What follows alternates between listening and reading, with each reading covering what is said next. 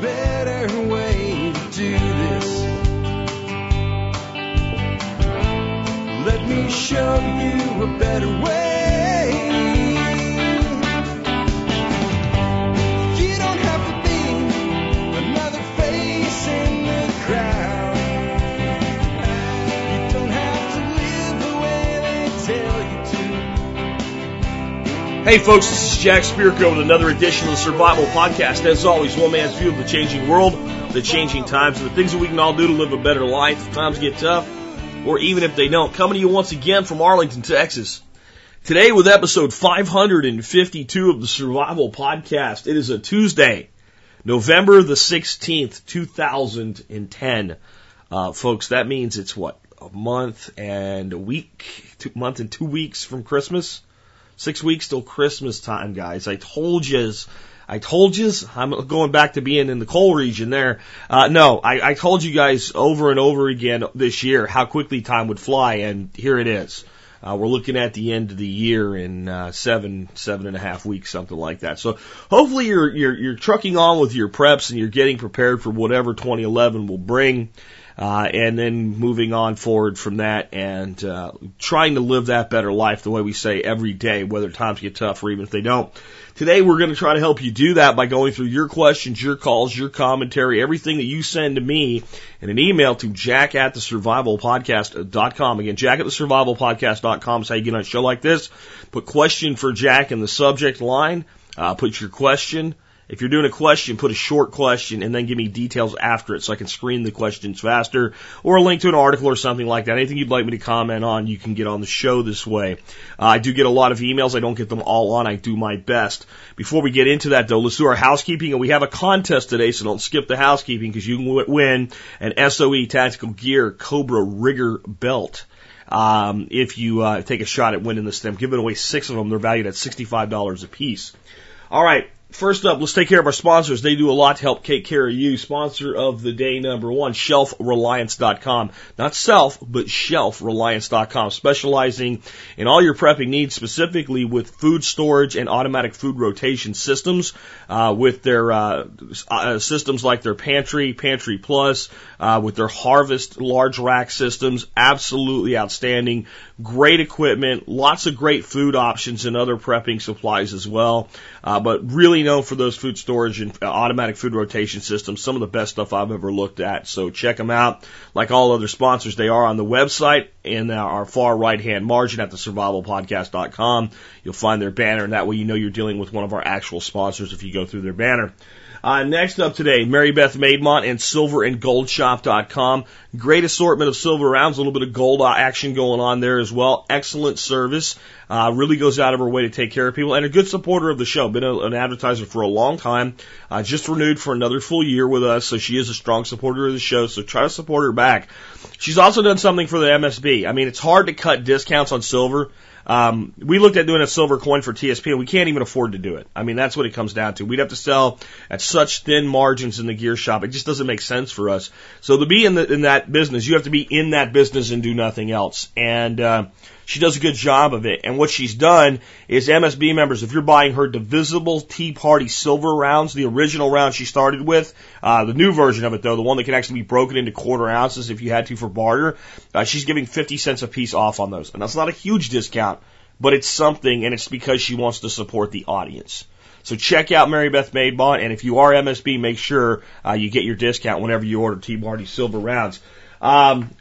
Also want to tell you, consider joining the Member Support Brigade. Do that. You get exclusive content available only to members. Support the show at 10 cents an episode. Get a bunch of free ebooks. And I just did a bunch of updates to it yesterday to make it more easier to navigate, easier to find your discounts and things like that. Move some stuff around. Added all the archives in. So MSB members, just tuned up the back office for you so you guys can find what you're looking for easier.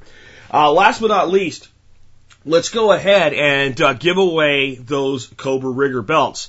Here's how you play the contest. You send me an email. In the email, you put a code word in the subject line. The code word is not code word. Don't put that there. In the body of the email, give me your name, your shipping address, so if you win, we can get it shipped to you. And the email address you used when you joined the contest. You have to re-register to play this contest. You can do that today, but go to the website, click on Listener Appreciation Contest, and register. If you don't register, you cannot play, because this is about sharing the show with other people, and you saying you'll do that. The code word is not going to be something I give out to you today. I think since John's given away over $700 worth of gear, we should send some traffic to his site. So here's how you play. Go to originalsoegear.com. Originalsoegear.com. That's all one word. Again, originalsoegear.com. On the home page, in the second paragraph, you will see the second paragraph ends with a sentence that says, John's gear has been put to the test for, and then it completes with a phrase. I want the last word from that paragraph. The last word from that second paragraph, all lowercase in the subject line alone. I will give away a free Cobra Rigger belt to respondent number 1, number 10, number 25, number 50, number 75, and number 120. That should take us all through the day, so everybody should have a shot to win. All right, so it's well spread out. Everybody gets a shot. The quicker you respond, the more likely you are to win. Again, go to originalsoegear.com. Last word of the second paragraph. And while you're there, after you send your email and try to win, take a look around his site and see some of the great gear that John makes. Okay, and John's doing more than just giving away stuff. He's giving anybody that wants to buy anything from his store a 10% discount for the rest of the week. Here's how this works. You go to his site, pick out the items you want like you're going to buy them. And you won't actually pay. You'll actually submit an order without paying. In the notes put, Survival Podcast listener would like to receive 10% discount, for this week. They'll get back to you with a quote to bill you so you can pay through PayPal or what have you. And you get 10% off anything you want to buy from SOE this week, in addition to possibly winning the belt. Alright, with that, let's go ahead and get into the show. I have a great, group of questions today. And really awesome stuff you guys sent in.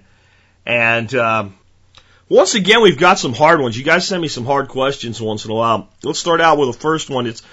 I don't really see this as a survival question, but I think as survivalists and preppers and anybody that's concerned about individual freedom and liberty, we can learn something by looking at it. This could be a whole show. Not one I'm going to do, because I'm not an expert on this.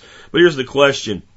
Jack, I would like to get your survivalist take on the Waco tragedy, where the Branch Davidians justified in defending themselves and their property from excessive force of the Bureau of Alcohol, Tobacco, and Firearms and Explosives.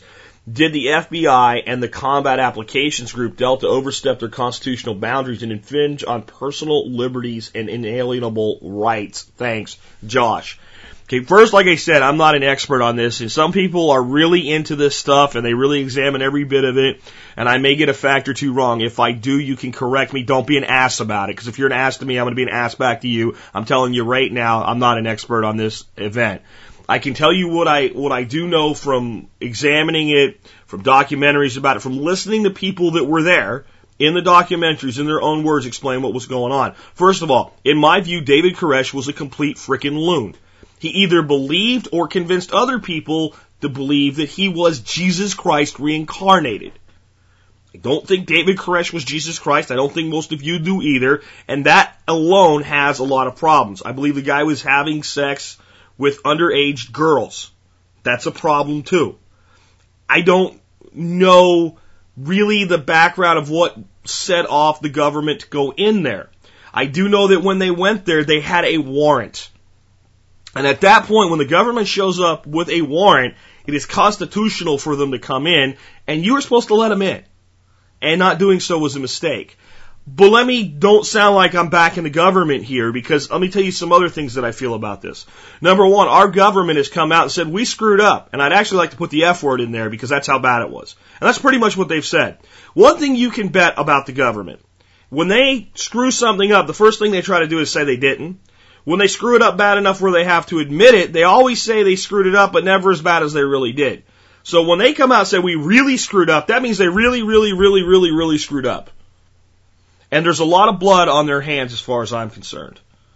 But shooting at these agents, because they tried to come into your facility, possessing a warrant, that was on the Branch Davidians. Now here's the thing. They knew this guy was a nut. This Koresh guy. They knew he was a flippin' loon. And they knew he controlled these people. The way to handle this was to do this by making him help them. By forcing him to help him. If they had a warrant, they could have got a warrant to take him into temporary custody. The guy, it's not like the guy never left the compound. It's not like this guy was fortified in there. My understanding is that Koresh often jogged off his compound, go jogging down the road or whatever. They could have waited for him to come out, went and picked him up. Once they had him picked up, they could have said, look, we need to go in there. Here's our warrant. We're going to go in there. You're going to help us go in there. And the whole thing could have been avoided. I don't know that I can really say much more than that, but here's my big lesson from this for everybody. Outside of Tito walking, right? Outside of the end of the world as we know it, and I'm wrong about and they all come to get everybody, then you gotta fight, right? Outside of that, if authorities that have access to things like Bradley fighting vehicles ever come and want to come into your home and show you a piece of paper that says they have the constitutionally given authority to come in, you let them in. If they're going to apprehend you, you let them apprehend you. You're going to end up in a court. That's where you plead your case. And if you feel you're not going to be treated fairly, they're going to run around on you, the end game, rig you, whatever, and you're not going to be able to, you are highly likely to still be able to get out on something called bail. And you're a lot more likely to wake up breathing in the future if you play that card, and if you feel you got to run then try to stop heavily armed agents from getting into your property. That's just dumb. I'm not suggesting you skip out on bail. I'm certainly not suggesting you say that you would skip out on bail because then you're not going to get it. What I am saying is that had they let them in, had they taken them in on weapons charges and seized the illegal property that was there, that probably every single person that had been apprehended would have been out on the street within a week. Both sides are culpable here. And the government is far more culpable than it wants to admit. That's the best I can do. Again, if you've studied this thing in detail, if you know, if I got something wrong, don't be an ass with me. Because I'm telling you right now, this is not something I sit around thinking at night. But I do think that it's a teachable moment for all of us. And we need to understand it is dumb to think, and here's if there's nothing else to learn here. We had a large group of men willing to fight and die for their cause, heavily armed, and they couldn't pull it off. Not with the kind of force that was brought in against them. And whether you agree with me or not, my feeling is that force was elevated as the force inside was understood. So the more force they were willing to offer for resistance, the more force the government brought in. I think the way they ended it was really a tragedy. And I think there's people in our government that are directly responsible for the death of some innocent people inside there. So if you were thinking I'm not hard enough on the government, I am. But I'm still telling you, it's like a fist fight that didn't have to happen. It didn't have to go down that way. All right, let's take another one, maybe something a little bit better, but you guys send the questions and get this one. Jack, do you know if other central banks around the world loan their money into existence, or is the Federal Reserve unique? Federal Reserve is not unique. In fact, it's more than just the Federal Reserve that we're looking at here, because remember, in an economy like ours, it's not just that our central bank loans money into existence. It's that the commercial banks also loan money into existence again. So they put the monetary base in, and then the banks loan money against a reserve requirement. And it's actually worse than them doing what we're doing. Many of the modern nations of the world are less controlled than we are with loaning money into existence. Let me give you an example. So again, real quick as I go to do this, just to make sure everybody understands, when a bank in the United States loans out money, they create money out of thin air. When you go borrow money to buy a house, they don't give you money that they have, right? They actually, when they write the loan, new money is created backed by your debt. Okay, and then that goes on their books as an asset, money to be received. And the new money that was created, they gave it to you, you bought the house with it, whoever sold the house received the funds, and then dumps that into the economy and it goes elsewhere and flows. That's how money grows in the United States. And that's why banks make so dadgone much money. It ain't the little bitty interest rates that they make here and there. It's the actual creation of money out of thin air, and then interest against money that doesn't really exist. But in the United States, at least we keep a little bit of a lid on things. We have a 10% reserve requirement. And think about it this way. It's like going to the poker table, and you have $1,000, and they say, well, you can bet up to $10,000. Because at least today you can cover 10% of your losses. And as you earn more money, let's say you start out with 10, you do really good, you get up to, you win $10,000. And then they say, well, you can bet up to $100,000 now, at least you can cover 10%. Kind of like bail, right? 10% of the bond and 10% of the bail amount, and you can get a bond against you and get out. Kind of like that. That's not really the same thing, but it is gambling in a way. Because what the bank is then saying is, okay, look, we've got out $100 million worth of loans. We can cover $10 million. It'll be a tiny bank, by the way, but let's just say that's what it is. So the aspect that everybody would call due all at the same time is very low. And if as many as 10% call due, they could cover everything and they could get through that period. And that's what we do in the United States. What if I told you that some very large countries, very modern nations have a 0%? Let me give you some countries that have a 0% reserve requirement, meaning the bank can do this as much as they want with no limit. Australia, Canada, Mexico, New Zealand, Sweden, and the United Kingdom. They all have none. The Czech Republic has a 2% reserve requirement. The Eurozone, so everywhere the Euro's in power, 2%. South Africa, 2.5%. Switzerland, 2.5%. Poland, 3%. Chile, 4.5%. India, 6%. Bangladesh, 5.5%. Lithuania, 6%.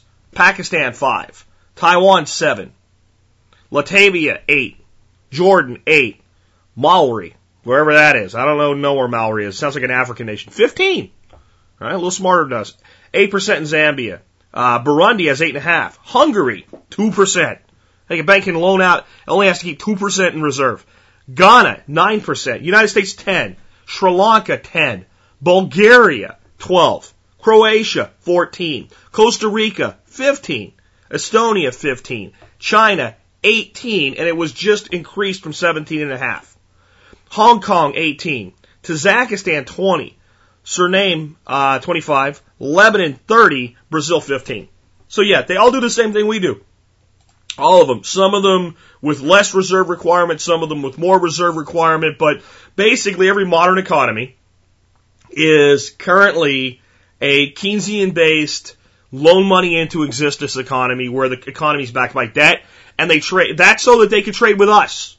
Pretty much the way the economy's been in the world for the last 100 years is as goes the U.S., so goes the world. And certainly since the end of World War II. By the end of World War II, there was no doubt the United States was the most dominant nation in the world with the greatest spending power and the most wealth. And by the time that became the case, if you wanted to trade in the world, you had to be able to trade with the U.S. If you want to trade with the U.S., you have to kind of mimic what they're doing. If you want the exchange rates and everything to work out right, and especially if you're big enough to matter. If you're a little tiny country that doesn't really do anything and don't have any oil, I don't really care what you do. But if you're a major trading partner and you want to trade with us, well, you're going to use our banking system.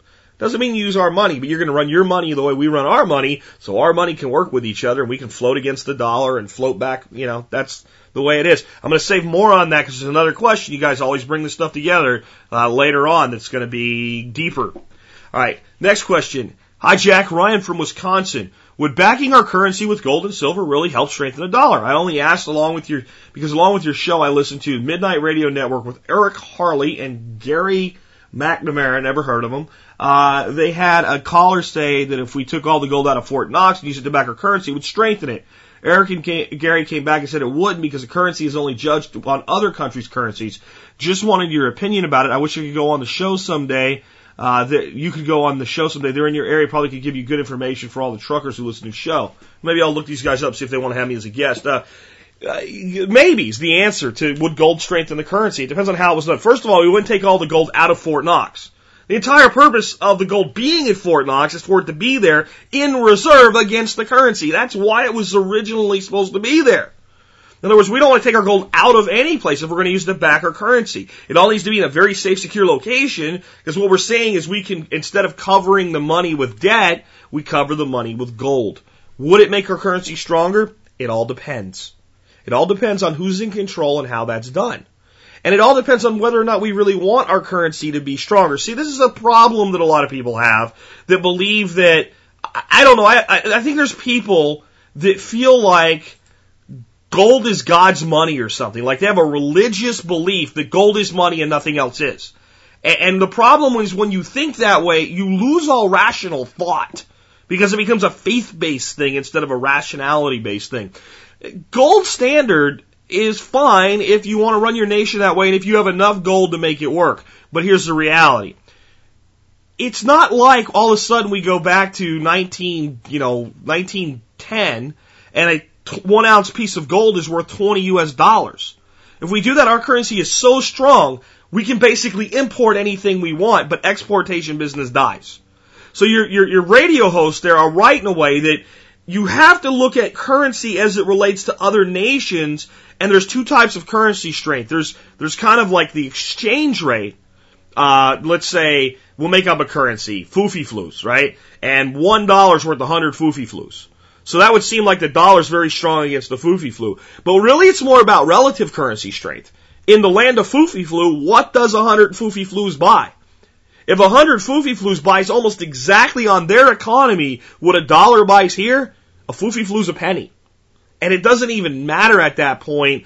It's not really that one's stronger than the other unless you're holding one and the value ratio changes. So if I go out and buy 1 million foofy-floos for $100,000 at this point, and the foofy-floo strengthens, and $1 is now worth 50 foofy-floos, I can convert back to dollars. That's arbitrage, and now my $100,000 is worth $200,000.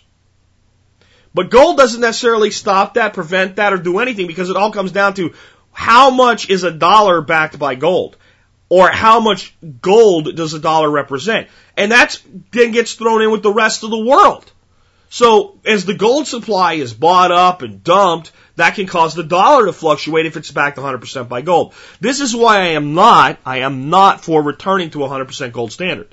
I am for returning to some standard of value in the nation that backs our currency, with gold as a part of it. Maybe gold is 10% of the equation. Maybe the value of the total GDP of the nation is another percentage. And things like that. The big thing with our dollar and its problem is that it's controlled by a private institution called the Federal Reserve. In conjunction with the government, people say, well, they're not really private because it's the government and the private corporations working together. So it's quasi-government. You know what it is? It's called freaking fascist. That's what, again, the word comes up and people start thinking of Nazis. If you've not heard this before, our nation is a fascist economy, and things like Fannie Mae, Freddie Mac, and the Federal Reserve, these quasi-government, quasi-private companies, are the epitome of fascism. Fascism is not about executing people. That's what a fascist government did. There are communist governments that have executed people, and there's communist governments that are more of a, what we call, I guess Mark Levin calls a soft tyranny. So it's not like once you're like, okay, you're a democratic government, you'll never kill anybody. There's plenty of democracies that killed people. Fascism is an economic system, and it's about the government and corporations working together and using the divisions between the classes as an advantage to further the goals of both business and the state. That's what we have. Federal Reserve is that. And here's the reality. When I talk about returning to public currency, where the people control the money through the Congress, the way the Constitution says, and people say, well, if we give if we give the power to create money to our Congress, they'll just spend money like crazy. There'll be no limit. That's what they do already. If you wanted that objection to fly with me, you have to tell me one time that our Congress proposed spending, sent it over, the House proposed it, sent it over to the Senate, Senate approved it. The two branches of the Congress sent it off to the President. President signed it into law, and the Federal Reserve said, you can't spend this much. We're not going to loan it to you. We're not going to let you sell, we're going to put a cap on it. That's too much. You're spending too much. It's never happened. Not once. So the concept that the Federal Reserve limits the spending is stupid. Because you can't say something's true when it's never occurred even once. So all it does is when they spend too much, we end up with debt against it. Where if they could create the currency internally, we could do it debt-free, or we could do it with better debt. But the answer is maybe. Would gold back currency strengthen the dollar? It all depends on how it's run. See, it doesn't matter what creates the cap on your money. In other words, the total supply. This is how the dollar strengthens and weakens in the most simplistic form. There's more than this, but this is the simplistic way to understand it. The more dollars in circulation, the weaker each one is. The less dollars in circulation, the stronger each one is. Gold would create sort of a cap and say, well, we can't go past this number. We can't just keep creating more. Well, do you take the fractional reserve commercial lending out from underneath it? and only, cap the base, or do you cap everything? These are big questions. And then we say there's enough gold in the United States right now in reserve to have $10 trillion in circulation. Well, if we decide there's not enough money in circulation and we simply say that now that same gold represents $12 trillion, nothing's really changed. At least the money's not backed by debt. So that might be a more stable currency, but internationally it doesn't necessarily make it any stronger. Tough question, hard one to do on a short answer, but that's the best I can do for you. And hopefully, those of you that have always thought that, well, if we got rid of the Federal Reserve and we put the printing press, so to speak, in the hands of Congress, that they would run away with it, maybe you have a new way of understanding that that doesn't even matter. Because they've never proposed $1 of spending and had the Fed come back and say, no, you can't have the money. Not once. And why would the Fed, when every time they borrow money, it's profitable for the Fed? All right, let's go ahead and take another question. All right, this next question comes from Randy. Randy says, hello, Jack. New to survival and prepping, would like to know which containers to store my water in that's safest over the long haul. Glass is generally not an option for me, probably because you're afraid it's going to break and it's heavy. I use empty milk containers and jugs because they store drinkable liquid anyway. Am I wrong? Also, I'm considering joining the group with AutoPay. I guess you've been in the MSB. You can do that anytime you want to. Not sure how to do it. You go to the site, click on members, and sign up. That's how you do that. Also, how do I get on the phone during a live podcast? Thanks for everything. Let's start out with the easy one. How do you get on the phone during a live podcast? There is no such thing. When you listen to the shows on Friday, those are not live. Those are people that call 866-65-THINK and leave a message. You leave a message of up to 2 minutes, and eventually I get around to your calls, and I put you on the air, and I do your calls. So most of those people have called in about 2 weeks is my backlog right now on those calls. I might do Thursday and Friday call-in shows because I'm really backed up because of Friday's show that was a listener call-in show. Water containers. I don't really like milk jugs per se for holding water. I like water jugs for holding water better because milk jugs are a plastic and they're designed to last for a relatively short period of time in contact with acid. And milk has lactic acid in it. So if we take milk out of the refrigerator and we rinse the plastic out, it's already been in contact with that lactic acid. It's already begun somewhat of a breakdown process of the plastic. And if I store water in there, some of the plastic, and there's probably no BPA in most milk jugs now. I say probably. I'm really not aware of that. I'd like to know. You guys let me know on that one. But any plastic has certain things you don't want to consume in it. And the longer it's exposed to something that breaks it down, like an acid, the more of it could be in the water. So I worry about that a little bit. I worry about making sure you've absolutely, completely cleaned out the container with something like milk. But that's easy. Scalding hot water, good rinse, a little bit of bleach, mix that out of there, dump that out, and you can use it if you want to. The reason I say I like water jugs better is because the only thing that's ever been in them was water. They're chemically the same as a milk jug, but they haven't had that exposure to acid. And we keep probably about 30 gallons of water that I think we paid 60 cents a gallon for as reserve at our bug out location, and about 20 here that are just in jugs like that because they're portable, easy to move, and every once in a while we just go ahead and drink them and get new, and it's very cheap to do. If you're going to want to store containers to keep water in, my feeling is that the best containers to use as a dual-purpose container are the big 2-liter soda bottles. They fit into a freezer better, and I like to put water in the freezer, not to preserve the water, but because if it's frozen, it helps keep the freezer frozen longer if we lose power, especially a deep freezer. So the bottom of our deep freezer is lined with 2-liter soda bottles. We don't drink soda out of 2-liter bottles, so we get them from other people that do. Could you save us a few bottles? That plastic is designed to be in contact with a far more acidic substance, soda. So you do the same type of cleaning procedure and you have a much more durable, longer lasting container that if you keep them in a closet are less likely to rupture on you. So, but the best thing to do would be to have dedicated containers for your water. I mean, that would be the absolute best thing you could do, is to have things like water barrels or things like that and that are designed to hold potable water. But any of these things are okay. You're not going to hurt yourself. And certainly, if I was in a survival situation and somebody had 20 gallons of water that were in old milk jugs that had been cleaned out, sitting around, I would use that water. And I wouldn't think twice about it in a survival situation. The best way to safeguard yourself, so to speak, I guess, would be to whenever you do rotate your water, and it's not really necessary, but it's still a good idea.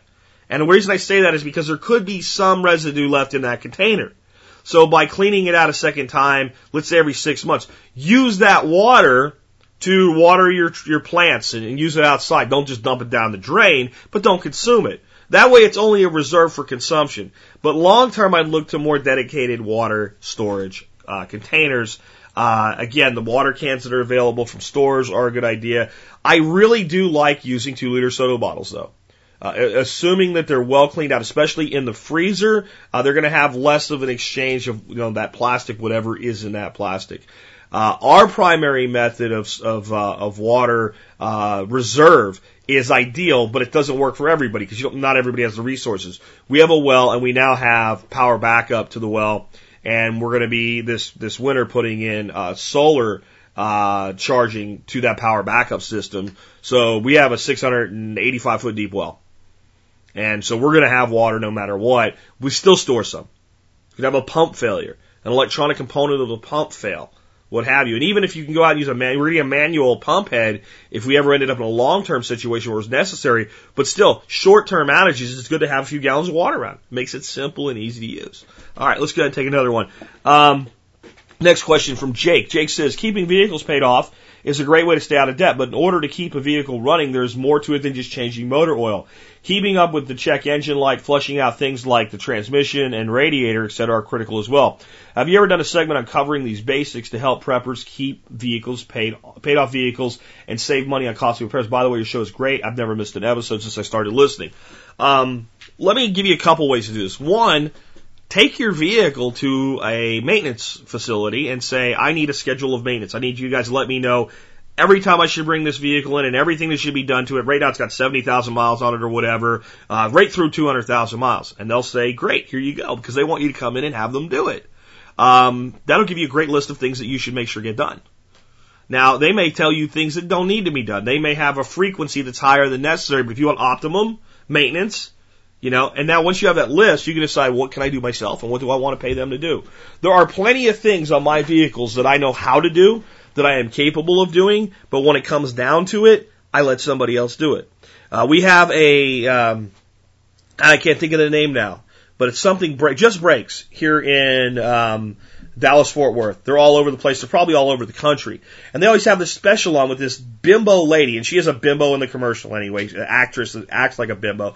What's wrong with my brakes? They're squealing. And they say, bring it in and we'll fix them all for $99.95. And they will. But every time you take a vehicle in there, you need a caliper, you need a rotor, you need this, and you need that. And all of a sudden, every single time I've seen a vehicle go to just brakes, the quote comes back between $500 and $750. And every time they've told me that, I've said, just put the freaking brakes on for $100. But sir, I don't care. Did metal touch metal? No. So having some knowledge about your vehicles is a good way to get people to do the crap work you don't want to do. Because if I go out and buy brake pads from one of my trucks, I'm going to almost spend $100 on pads and then I got to go out there and do it. But I still know how to do it in case I have to do it myself. So like one of the things I've done for all my vehicles, once they got paid off, I build them a reserve kit. So I go out and I have enough oil for 2 oil changes. I have 2 oil filters. I have every belt that vehicle could ever need and every hose that vehicle could ever need. And I have a set of brake pads for that vehicle. And I have things like PVC valves and all the basic stuff. And even if I don't do the work, I keep the stuff and I know how to put it on. And that's a great way to let somebody else do the work, but keep it in reserve. So that's one thing you can do. The other thing you can do is, I haven't gone this far yet because we have 3 vehicles especially, but long term, I have an extra set of wheels for one of my trucks. It's probably not a bad idea to go out and have extra sets of tires for long term. But see, the problem with that is when tires are kept for long enough, they actually start to break down and become dangerous to use as well. So they have to be stored in a very safe facility. So I don't know on that one.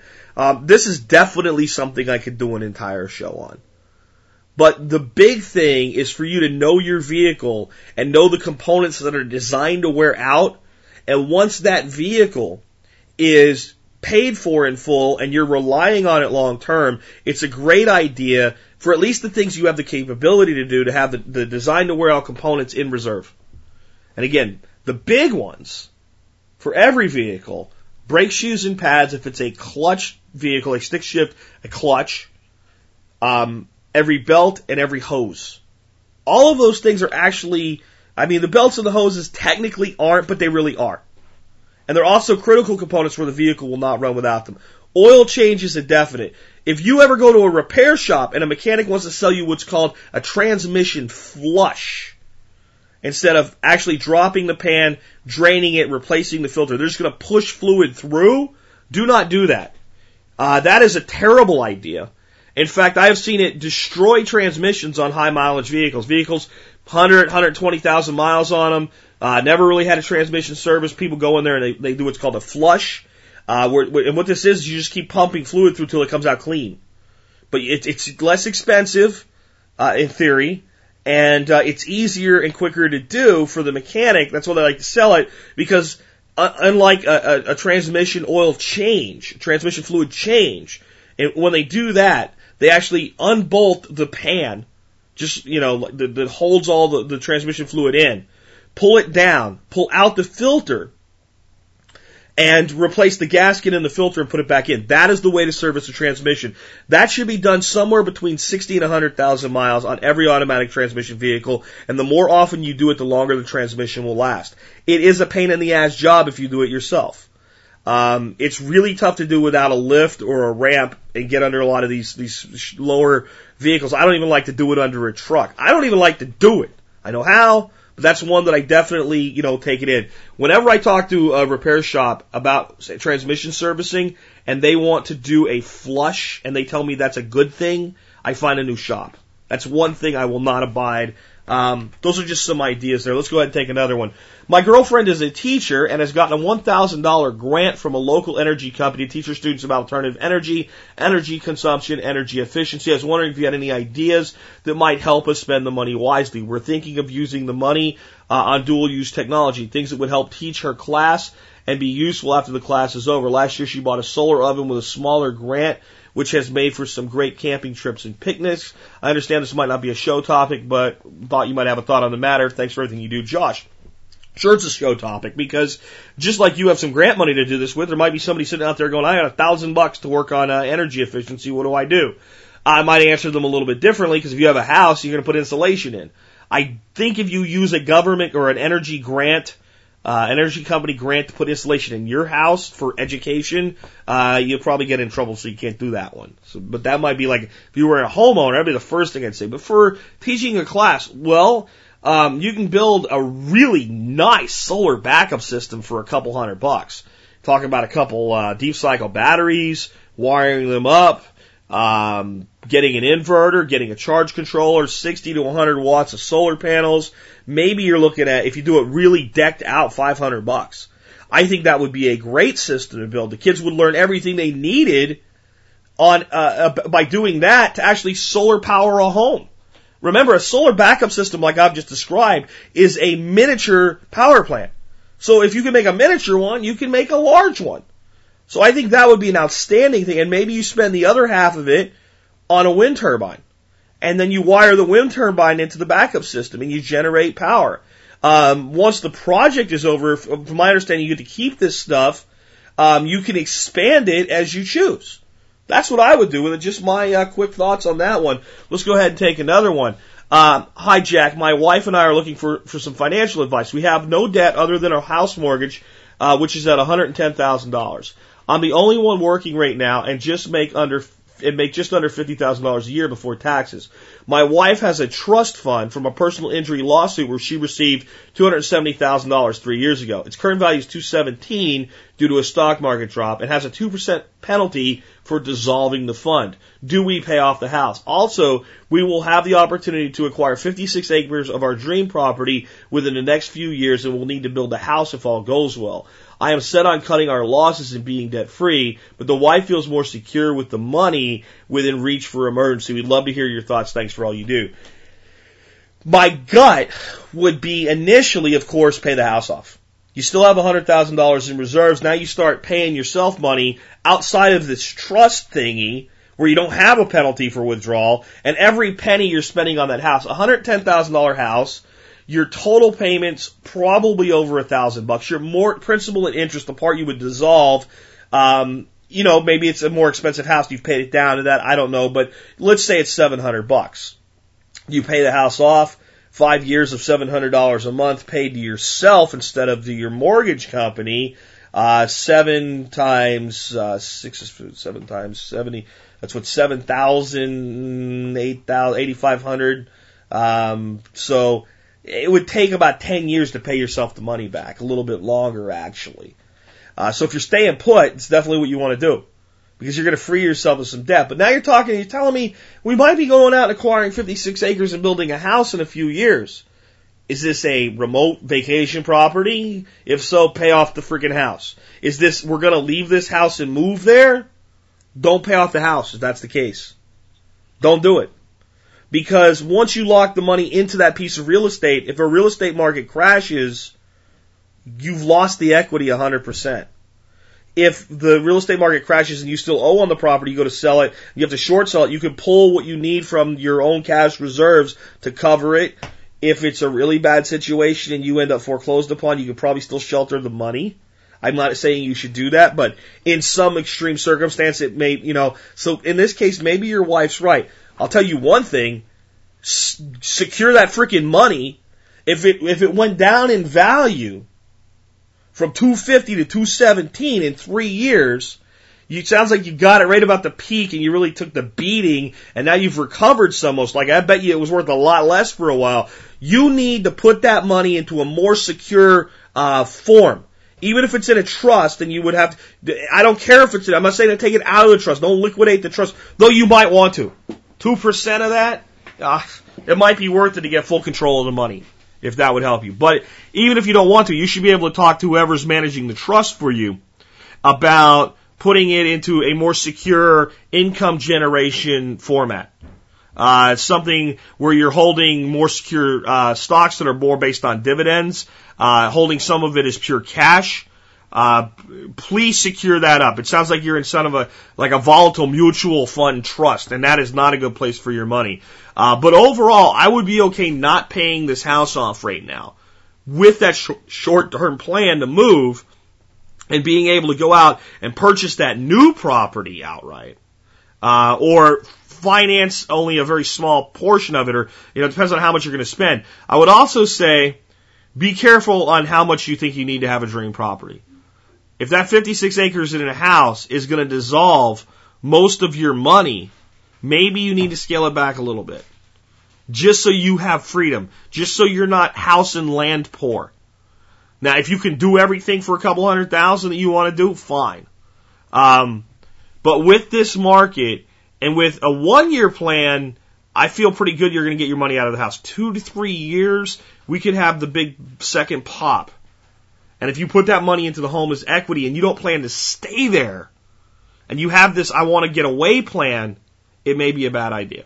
Best I can do for that one. I know it seems counter to my usual advice, but it all depends. Now, if you're going to buy that second property and just buy it, and you're going to live in both places, you're going to have it like a remote investment, bug out location, vacation property, pay the frickin' house off. You're going to be there 10 years or more, pay it off. Because if it was paid off, and you only had $100,000 in this trust, and I said to you, I'll mortgage it and put $100,000 into your trust, and now you owe $100,000, you would never do that deal. Make sense? All right, let's go ahead and take the next one. Richard says, what do you think about growing micronizate fungi to improve your garden with cold composting?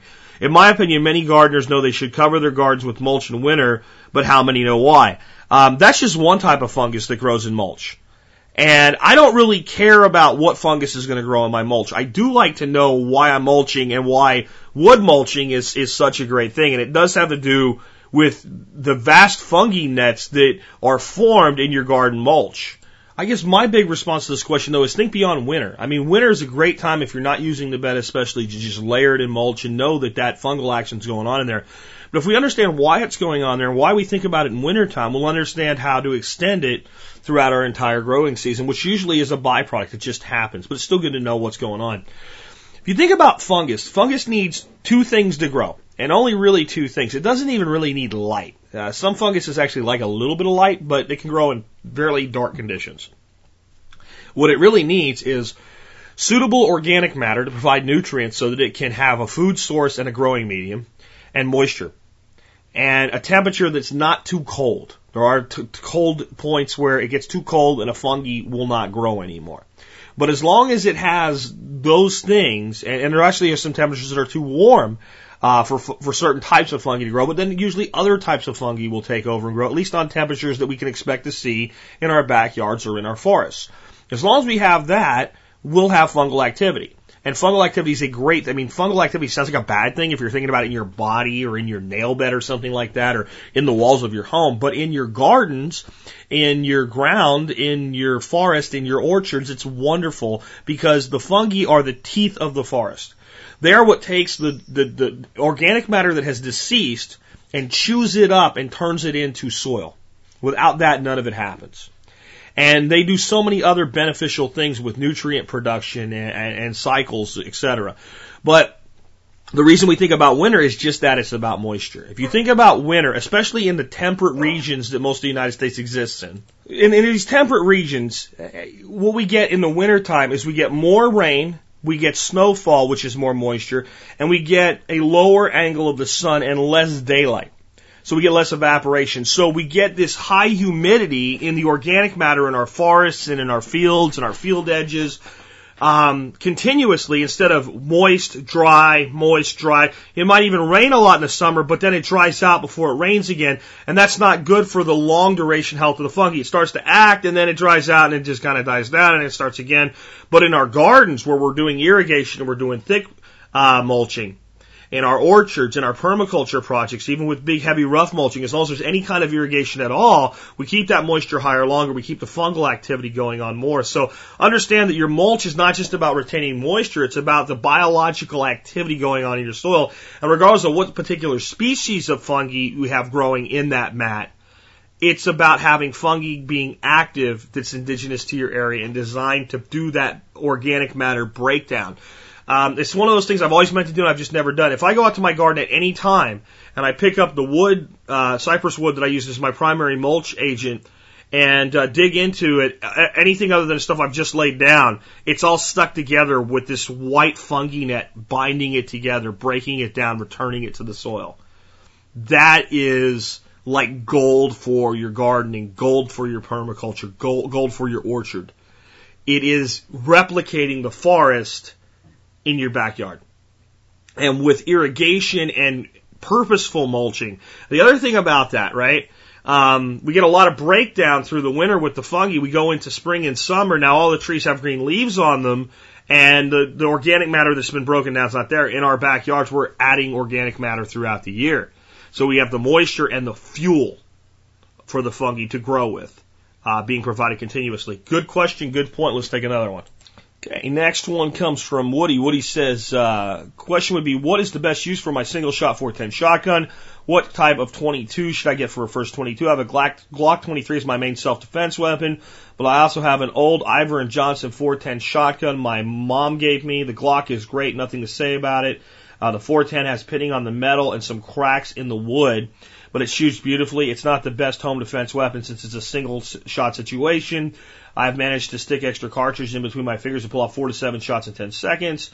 Is this a valuable gun that would restore and sell, or is it something like that? I don't have any sentimental value to me, but if it's not worth significantly more than the cost of restoring, I guess it would be keep around in case I shoot a squirrel. Okay, let's talk about this. Let's talk about the shotgun first. What's the best use for any single shot 410 shotgun? Probably squirrel hunting is one of the most awesome things that thing is good for. Along with rabbit hunting, it's not going to do a tremendous amount of damage. Because it's a low payload of shot comparatively speaking. I talked about shotguns yesterday, so I won't belabor this, but 410s are best in the hands of a shotgunning expert because of that lower payload, less dense patterns. They require more precision in your shooting. But they're a great tool to train people with. If you're ever going to have kids, what a great thing to hand down. I wouldn't get rid of it. As far as the cost of restoring it, a little WD-40 and some steel wool, remove that rust and leave the pitting that's there. A little bit of perma-blue on top of the places where the bluing's rubbed away, and that's good on the metal, and that's cost is like $5. As far as the stocks, you could strip those down with something like Easy Off Oven Cleaner. If it's an old Iver Johnson, it's probably a pretty nice piece of wood. It's probably walnut under there. Get a product called True Oil. You can buy a little bottle of that for $5. You won't use a quarter of it to do this with. And actually apply it with your finger to the stock. And True Oil, if you want to refinish a stock, you just want the stock to come out beautiful. All you do is get this True Oil and you take the tip of your finger and rub it on the wood until you make a nice thin coating of it and let it dry. Sand it with like 000 steel wool, do it again. And then do it again. And keep doing that until you get the finish that you want. You'll get, especially with walnut, God, you get a beautiful finish with that. I talked about my Mossberg yesterday, my bolt action. I bought $50 into it. And, God, what a beautiful looking gun it is just from doing that. And that one I had to strip even with sandpaper because it had so much crap on it. But, generally you can do it with Easy Off Oven Cleaner. And, once you do that, you'll want to kind of like rough sand the little pieces of wood that stick up from that. Surplusrifle.com, Restoring Military Rifles give you more information about that. So you could restore that gun to looking really nice for about $10 and some work. And it probably would be worth it to learn the skill. So I'd probably restore it and keep it. What's it worth? Probably $75 to $120 on its best day. Unless it's something special. Right? Iver Johnson, it's an older manufacturer, it's a nice gun. If you want to sell it to me for $120, I'd buy it. I mean, I'll put it to you that way just because I don't come across them every other day. But if I were you, I'd advise you to keep it. I'd advise you to do a little bit of TLC on it like I just gave you. Very easy, learn the skill and keep it and pass it down to a son or a daughter. And if you never have a son or a daughter, pass it down to a niece or a nephew. And you say it doesn't have any sentimental value in it, put some in it. Take it out there and hunt with it. Take it out there and shoot with it. Take it out there and take a young person out and teach them to shoot with it. All of a sudden it'll have sentimental value. 22. It's the best first 22 to get. I'm split on this one. If you're going to shoot a lot and you're going to train and you're going to want to become a really great marksman, start with a bolt action because it'll make you a more precise shooter. It's like learning to drive a stick shift before you learn to drive an automatic car. You learn to drive the stick, you can drive anything. You learn to drive the automatic, you still don't know how to drive the stick. So I'd start out with one of the Marlin bolt actions, Remington, Winchester. They're all great. They're all very affordable. If I was going to do a semi-auto, I'm going to say 1022. And if you don't get a Ruger 1022, then get a Ruger 1022. And if you don't get a Ruger 1022, then get a Ruger 1022. And if you still don't want a Ruger 1022 after I've said it 3 times, look at like a Marlin Model 70. And then Remington makes a good little semi-auto. Weatherby makes a beautiful semi-automatic 22, but I wouldn't recommend that for a first one because it's just too nice. Winchester makes I think a little semi-auto Winchester, it's alright. But I would definitely consider a bolt first. It's going to cost less. You're going to shoot at a slower frequency. You're going to master your rifle. You're going to become a good shot first. And then you can pick up something like a semi-auto and go kind of to a next level. But if you wanted to start with a semi-auto, you said my first 22 is going to be a Ruger 1022, I couldn't find anything wrong with that. I would just say in your practice that one of the best things you could do as you're learning to shoot, and it's going to be hard because the damn things are so much fun, is take a shot, lower the weapon completely to what they call port arms, which is kind of across the chest, breathe once, look at the target, come back into shooting position, fire another shot. If you're shooting a reactive target like a can or a bottle or a piece of skeet, same thing. It's so hard to do because that bap, bap, bap, bap is fun. But if you do that, you'll become a better shot. Good question. Let's go ahead and take another one. Jack, you talk about a lot of different ways to store your wealth, food, supplies, precious metals, etc. But what do you think about using books as a store of wealth? While it might not be the most practical thing, over the last year, something I've become interested in is buying books for the sake of building a personal library. Among my collection, I have textbooks from college on chemistry, Spanish, emergency care, for my time as an EMT. Now I've taken to buying books such as survival guides, history books, technical manuals. I'll admit that I have a great love of books in general, but I wonder what your thought about the idea. Also, as you always advise, this isn't the only place I store my wealth, just something I figured I'd ask about. Thanks for all your hard work and congratulations on 250 episodes. I think he meant 550 episodes. Keystroke error. I did that yesterday and said it was 501 instead of 551 in this title, which many of you told me about. Anyway, so Chad, let me tell you, first of all, behind my desk, actually behind my chair, because I face the wall, is a huge bookshelf. And it is literally loaded with books. In spite of the fact that a tremendous amount of them have been packed in boxes and already moved up to Arkansas as some of our preliminary move. In spite of the fact that there's several boxes sitting on my boat in my garage right now, ready for the next time I go up there. In spite of the fact that there's a giant pile of books on my nightstand and my ledge on my wall upstairs in my bedroom. In spite of the fact that, much to my wife's unhappiness, there's still a huge pile of books underneath our coffee table and the little baskets that she'd like to put something other than books into that I have filled up with my books. So, I'm with you. I think books are a great source of knowledge, and here's a couple things I'd advise you. If you think you'll like a book, buy it, and if you don't like it later, you don't see it as a long-term keeper, take it to half-price books and sell it. If it's a relatively new book, which is the only book you should not buy at half-price books in the first place, they'll probably be happy to pay you probably 20% of the cover price, and you can use that to buy another book there for half of its cover price, and you save some money.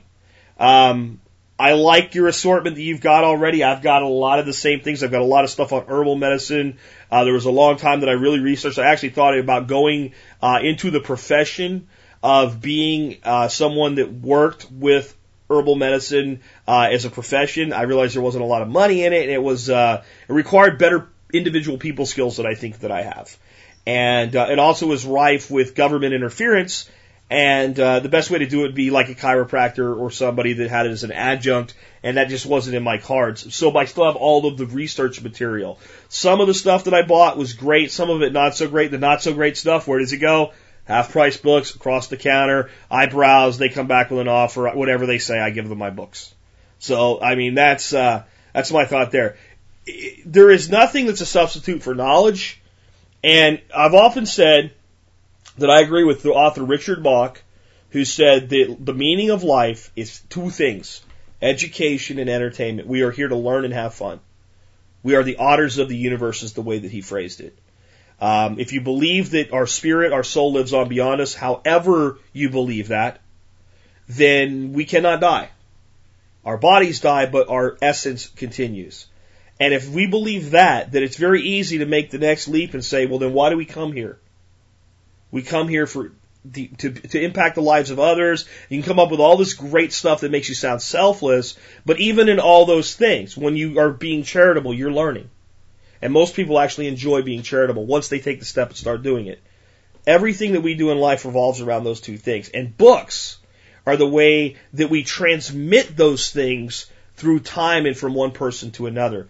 I'm also very big on ebooks now. I have a pretty big collection, and I mean like on the Kindle and things like that. So they're normal books you could buy a copy, but you get electronically.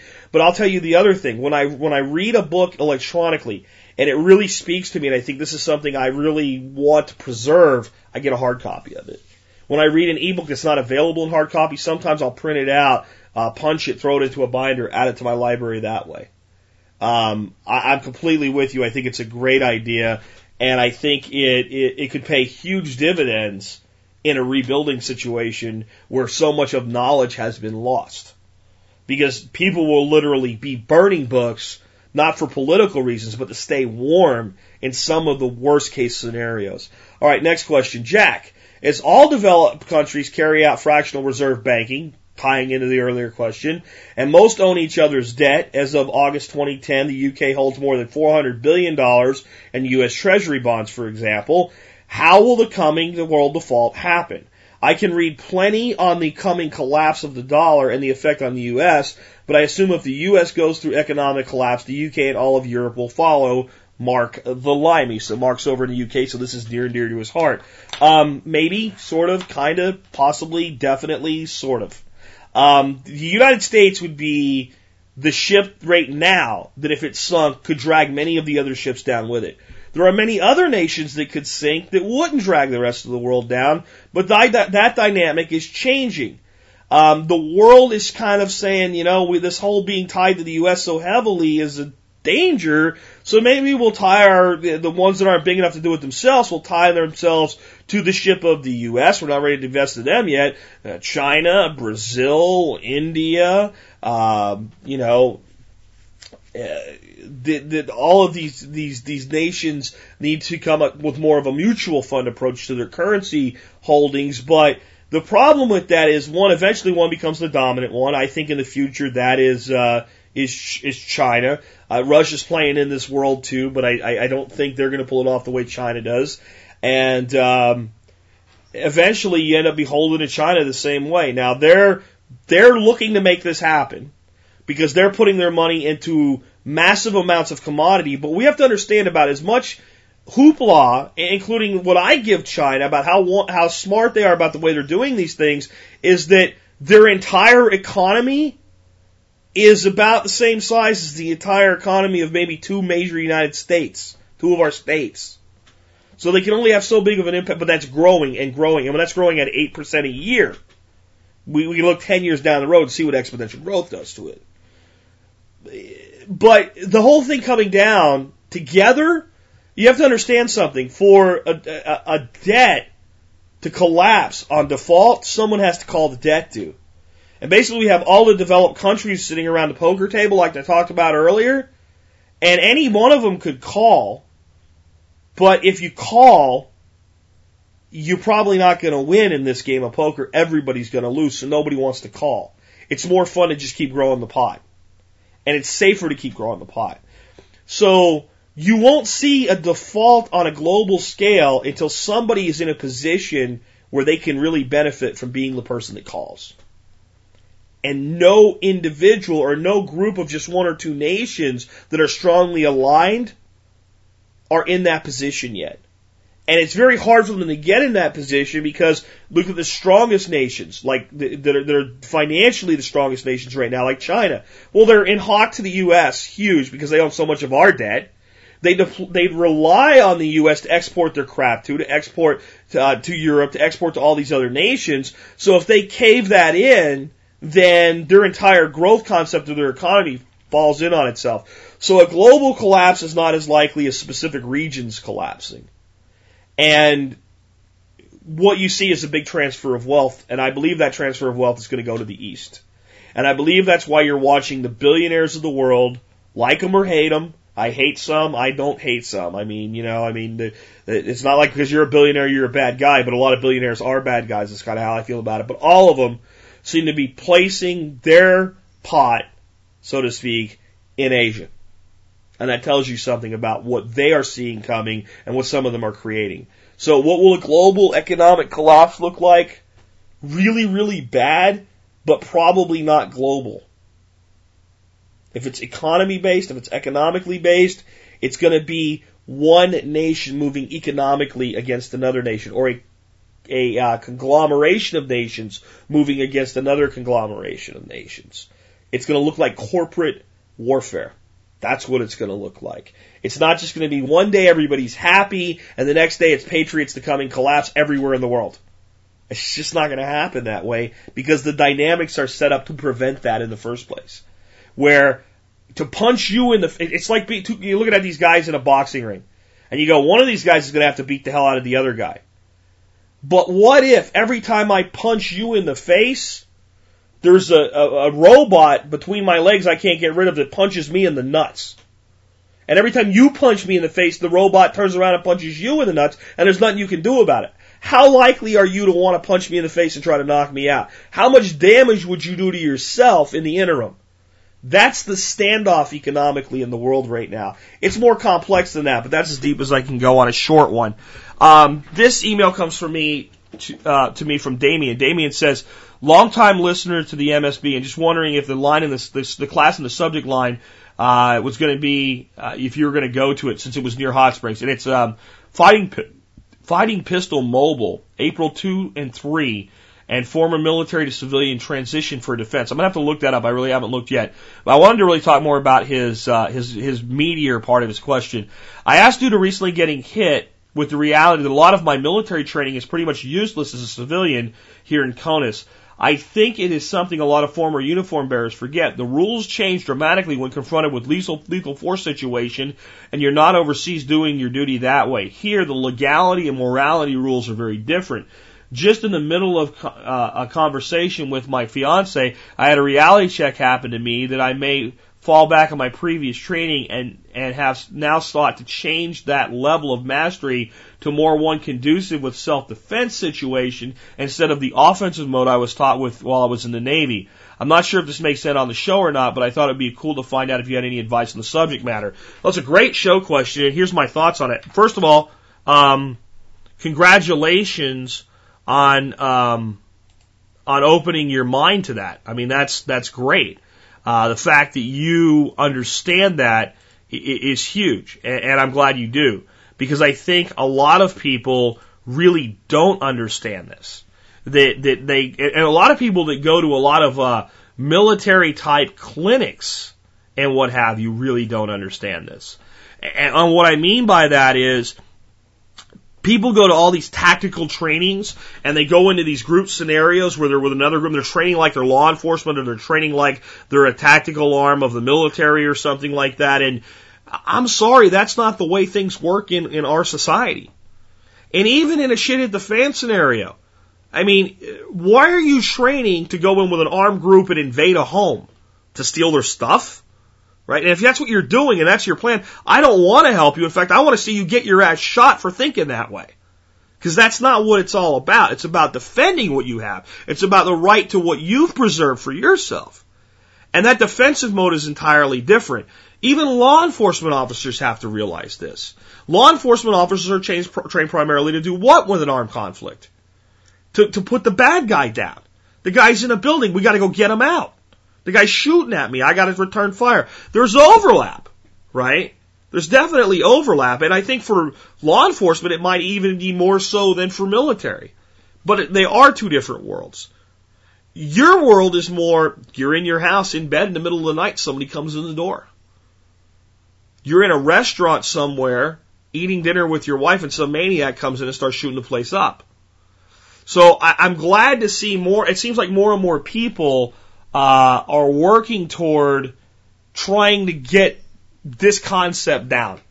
And I'm glad to see a class like this, but I won't say much more about it than that today. I just wanted to kind of bring the point up, get people thinking about it. I'm thinking about doing an entire show about being a prior service military person that was trained about one concept with combat and understanding that it's more of a defensive role and how things do change. I think that's a great thing. And maybe I will look up this class and go to it. It sounds kind of cool. Okay, the next one comes from Janet. And Janet sends me an email with a summary of a proposed bill that's on GovTrack right now. And it's, let's see, what is the number of this thing? It's H.R. 4646, and it's called the Debt-Free America Act. And that sounds like a pretty good thing, being debt-free. But here's the summary of this thing. It basically proposes that we impose a 1% fee offset by a corresponding non-refundable tax credit on transactions that use a payment instrument, including any check, cash, credit card, transfer of stocks, bonds, or other financial instruments. So basically, anytime money flows, the government will take 1% of the money that flows in any way, shape, or form, including with cash. So I go down to Walmart and I buy a 6-pack of beer for $6.50 and I give them $6.50. They would have to tender basically almost like a national sales tax, 6.5 cents to the United States government. But this would work more like a value-added tax. Because when Walmart got the 6-pack from the wholesaler, they would also pay 1%. And when the wholesaler got it from the brewery, he would pay 1%. And when the brewer bought the barley, yeast, and hops from the grower, he would pay 1%. Not only that, when the brewer paid his lease, he would pay 1%. When you pay your mortgage, you would pay 1%. So you'd pay 1% on any time, any money went anywhere. The only way you would shelter money from this is like if you came to my house and did some work in my backyard and I gave you $50 to do the work. Technically, I should give the government the nickel. But I'm not going to, and they're not going to come looking for it because it's small potatoes. But any kind of real transaction. So when you go to eBay and you buy something, 1%. Used, doesn't matter. Anytime the money flows, 1%. What do we get in return for this? We were supposedly going to run this until 2017, and in 2017, the individual income tax will become obsolete. There will be no income tax on personal income ever again. There'll be corporate taxes, but no individual income tax. No alternative minimum tax. I don't know, you throw in no capital gains tax, man, and I'm liking that. I guess capital gains tax would be part of the individual income tax for individuals anyway. So no tax on your income ever again. If they would do it that way, Janet doesn't like this. I'd actually support it. If we had it in stone where it cannot be altered and it cannot be raised, it would be 1% forever, and that is it, forever and always. It can be no more. I love it because one thing it would do is flatten distribution systems. We'd have another incentive to reduce middlemen. It would actually make it stronger to do business with companies in the United States, because if you're buying something from China, it's going to go through more steps than something coming from Florida. So it's only 1%, but I don't like it. It's still another way the government takes our money away, but at least I'm not punished for my production. We wouldn't need an IRS at all anymore. We need a very small body to make sure that, the same way that states enforce their sales tax. It could be done at the financial level, merchant accounts and things like that so easily. It would definitely simplify things. My fear, they would do this, they would get it through, and in 2017 we'd get a tax cut instead of a tax elimination. They'd go back on their word. And then one day, we need to make it 1.25%. Now we need to make it 1.5%. So I don't trust them with it. But here's the big thing, and this is the big thing I wanted to help you guys out with. When you see something on govtrack.us and somebody sends you something there, the big thing I told Janet is we can debate this all we want. It doesn't matter. Sponsor of this bill is Representative Chaka Fatoth, a Democrat from Pennsylvania District 2. Co-sponsors, none. If you look at a bill on GovTrack and it says co-sponsors none, don't let it ruffle your pretty little head, because it ain't going to happen.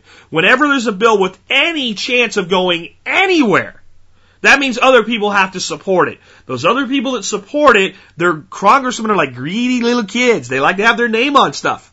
So if it's going to go anywhere, even if it's just going to get positive press, somebody's going to throw their name on there and say, let me co-sponsor that for you and help you out there, Mr. Fatoth. Let me help you with this. So they can get their name on it. So if it ever does anything good, they can stand up and say, look, I did that. I helped get this done. Right? Because that's their entire campaign spiel. When it says 0, don't worry about it. It's referred to committee right now. That means it's mired in the cesspool that is DC, and without any co-sponsors, it's not going anywhere. Just thought you guys might like to know that one. Next question. I don't have a question, but a comment for the community. When making mead, aging really does make a huge difference. I made my first mead last year. I made it about half strength or only about 6% alcohol. I was told this would be drinkable sooner than with less high alcohols to make it harsh. While it was drinkable within a couple of months, it really needed to be mixed with a little fruit juice to be considered tasty. How dare you mix mead with fruit juice? I let it sit for about 6 months, forgotten in the garage, refrigerator, and when I went back to have some, I was blown away with the difference in taste. It wasn't just drinkable anymore, it was good, and the good's in all capitals. That really has me motivated to make more and stick it away for a year or so. I heard this from others, but I could not fully appreciate the real improvement a little time makes. This is not an incremental improvement like the flavor of the taste of two different brands of beer, but more like the difference between Kool-Aid and fresh fruit juice. The moral of the story is don't let how your mead tastes after a couple months stop you from making mead. Hide it in the back of the closet for a year and you will be amazed. Brian in Oregon. And I think this is why mead makers, if you're a mead maker, you need to make lots of mead. You need to make it every year, and you need to reserve some of this year's mead for 5 and 10 years. Especially your higher alcohol meads. I've never made one as low as 6%. Meads I'm generally targeting somewhere in the neighborhood between 9 and with a very high alcohol mead, 14 to 17%. I have made them that high, and they are amazing. And the higher the alcohol, the longer they do have to age. But even a relatively low alcohol mead, a 7-8% mead, is amazing aged. There's a recipe in one of Charlie Papazian's books called Bar Shack Ginger Mead. That stuff after about 3 years is amazing. It seems like a long time, but if you create kind of your own little mini wine cellar somewhere and you age this stuff, once you get into that second or third year of making it, you've always got some that's got some age on it. A year will generally do most meads pretty well, though. It really will. I've had meads that at 3 to 6 months are foul tasting, that turn into amazing things a year down the road. 1.5, 2 years of aging, it's amazing what they turn into. All of those harsh flavors mellow with time, and they don't just mellow, they merge. And a lot of times, it's not that the flavors really are that bad, it's that they're distinctive.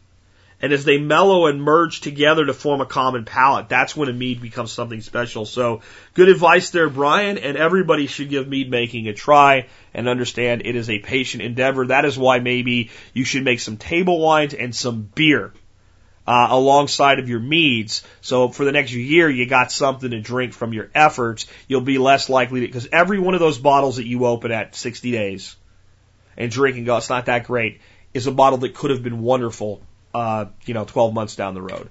Last question. It's really a comment. Comes from Dean. Dean, who runs countryconsultant.com. Great website. Some other ones. Sends me an email from a link to cnbc.com. Secret survey shows inflation is already here. I guess we didn't know that. Dean, thanks for this because you gave me a rant to go out on today. This is by John Malloy. There might not have been a second round of quantitative easing if the Federal Reserve Chairman Ben Bernanke shopped at Walmart. A new pricing survey of products sold at the world's largest retailer showed a 0.6% price increase in just the last 2 months, according to MKM Partners. At that rate, prices would be close to 4% higher a year from now, double what the Fed has mandated. An inaugural price survey shows a small but meaningful increase on 86-item grocery baskets, said Patrick McKeever, MKM Partners analyst. In a note, most of the items McKeever chose to track were everyday items like food and detergent and made by national brands. On November 3rd, the Fed announced its much-anticipated purchase of $600 billion in Treasury securities, an effort to keep market rates low since the central bank's benchmark rate is already at zero. The Federal Open Market Committee statement said currently the unemployment rate is elevated and measures of underlying inflation are somewhat low, relative to the levels of committee judges to be consistent over the longer run with its dual mandate. Yada, yada, yada, blah, blah, blah, blah. Here's what it comes down to. The Federal Reserve is saying there's no inflation, we need it. And people like us are saying, hey, we don't have any money, this is the worst time inflation, besides there already is inflation. And when people look at something as simple as the things we buy every day from a Walmart store, oh, there's inflation, 0.6% in 60 days. The bigger note here, this is the false recovery, people. I keep saying it. I've said it since 2008. I said there would be a false recovery before the crash was even fully on us.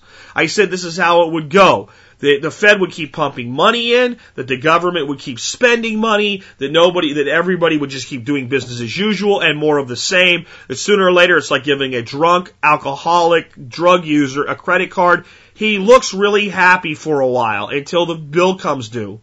And then he's worse off than ever. Because he's done more damage with the money while he had it, and now he owes more and he's broker than ever before. The way this starts out is as inflation goes up, as the price of goods and services go up, especially on things people have to buy. Let's face it, the kind of things they're talking about here at Walmart, you're going to buy it. If it costs you 0.6% more, you're going to buy it anyway because you need it. Now, 0.6% is not even that much of a deal to you. 4% at Walmart, you go spend $200, you're spending $208. So the individual, if you're cash strapped, I know $8 is $8, but still doesn't seem that big. When you look at a retailer the size of Walmart, $8 more for every $200 spent is billions of dollars. And that inflation is going all the way through the pricing chain. And what happens is all these public corporations come out with record sales numbers. Now, they might not even have record profits, but they have record sales. And many of them will have record profits. We're seeing that with some of them right now. And then all of a sudden, investor confidence begins to become restored. And so the money begins to flow back into the investment securities. And everything begins to go up, but all the damage is done. The real pain of the inflation is felt heavily a year to two down the road. This leads to a secondary spending contraction, meaning that people have started to spend money again, realize that everything costs more, and they have to do without certain things, so they start to contract their spending. As it happens a second time, in a short period of time, over a 3-5 year period, the investment community has already been through this before. They see the second one coming. They panic greater than they did the first time. They liquidate securities even faster, and we go into a depression versus a recession. I could be wrong about that, but I've been saying it since 2008, and other than feeling that we might fall into it without my bubble, I've never doubted it. I'm telling you, be prepared for it. If it doesn't happen and you're prepared for it, you're still going to be better off. If it does happen and you're not prepared for it, it is going to kick you in the ass. And this is what I see. This is the quantitative easing. This is the questions about the worldwide central banks. This is, government spending more money. This is the $1 trillion deficits. That's what it's all adding up to. Anybody should be able to see the writing on the wall. The only thing I think I could be wrong about is my timeline. It might take longer to rebound and longer to fall. But when it falls the next time, it's going to make what just happened look like a joke. And I said that after the .com and the Tyco and the 9/11, all that washed out. I said, you watch. As bad as people think this bloodletting was, the next one will be twice as bad. And it was. I wasn't on the air then. I can't prove it, but I'm telling you I did. I'm telling you that's what I see happening again. Up, smash harder. The next time up, we're coming way, way down. The farther you fall, the more it hurts when you hit the bottom. Be careful in the future. That's what I see out of this. Also, I want to finish with something. There's a little video. I won't play the audio over here. It's about 10 minutes long. But it's explaining quantitative easing in a way that even the Congress can understand or something like that. It's on YouTube. Somebody sent me a link to it. It's like two little cartoon characters talking in this weird voice. What is the quantitative easing? The quantitative easing is, and it's hysterical and it's sad at the same time. I'll put a link in today's show notes, and maybe I'll put the individual link for that on Twitter and Facebook. I think a couple of you sent me that. Everybody that sent me that was pretty cool. With that, I'm going to wrap up today. Remember, if you haven't entered in the contest, you can't play, so go ahead and try to win those Cobra rigger belts. And remember, I'm doing the same thing on Friday. Friday will be another chance to win. I'll be checking my email box throughout the day, and I should have all of the winners notified by tomorrow morning. If you're listening to today's show is the 16th, and it's the 17th, don't bother playing. I'm going to tell you all the belts will be claimed by then, but do tune in Friday for it. Remember, I got a cool show coming up tomorrow. I'm not telling you what it is. You're going to have to tune in to find out. And with that, this has been Jack Spirko with another edition of the Survival Podcast, helping you figure out how to live that better life if times get tough, or even if they don't.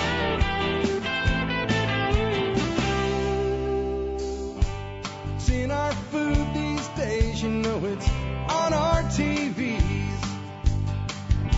Sometimes we forget we are what we eat. I don't know the answer. It's like there's nothing I can do. It's the price we pay, I guess, when we follow all the rules. There's a better way to do this. Let me show you a better way. You don't have to be another face in the crowd. Don't have to live the way they tell you to. Make your own way and the others will follow. Revolution is you. Revolution is you.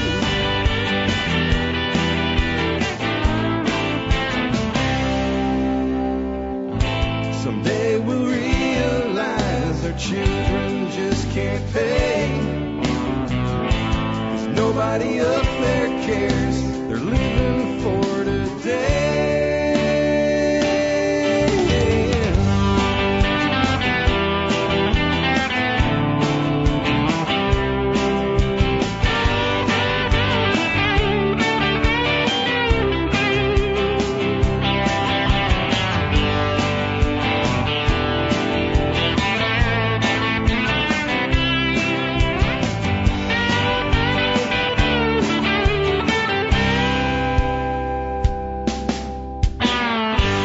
You don't have to be another face in the crowd.